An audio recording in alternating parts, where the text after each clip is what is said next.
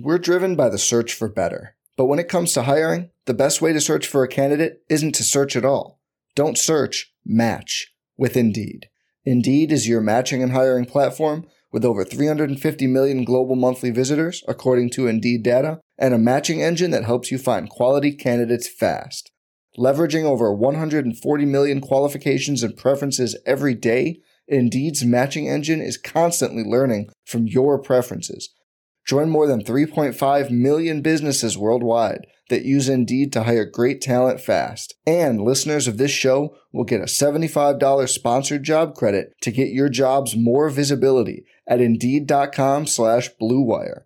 Just go to Indeed.com/Blue Wire right now and support our show by saying you heard about Indeed on this podcast. Indeed.com/Blue Wire. Terms and conditions apply. Need to hire? You need Indeed. Hey, I'm Sam Pasco, and this is the Fantasy Bites podcast. For more insight and analysis, head over to rotowire.com/pod.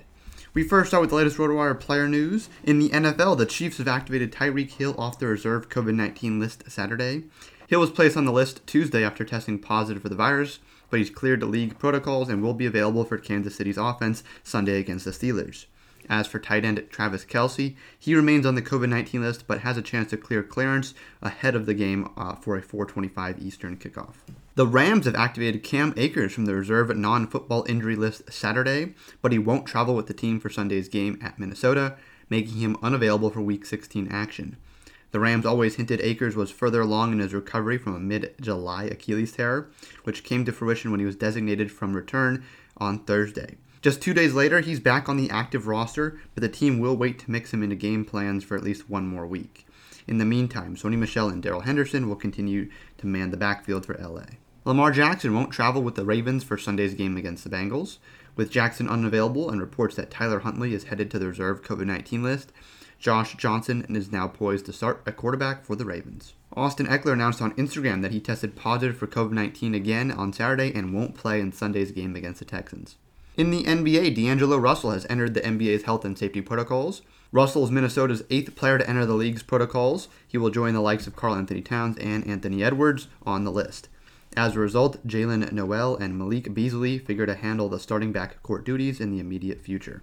Now taking a look at Thursday night football, but on Saturday night we have the Colts and the Cardinals facing off. The Colts are 1-point underdogs and the total is an even 49 points with 8:15 Eastern, the kickoff time. The Colts keep doing their part, beating the Patriots last week and winning 5 of their last 6, but the Titans' refusal to outright collapse without Derrick Henry has put the AFC South title seemingly out of reach. Jonathan Taylor is the main reason Indy's even headed for the postseason at all, of course, and he's on the brink of setting a couple of records if the Cardinals can't shut him down.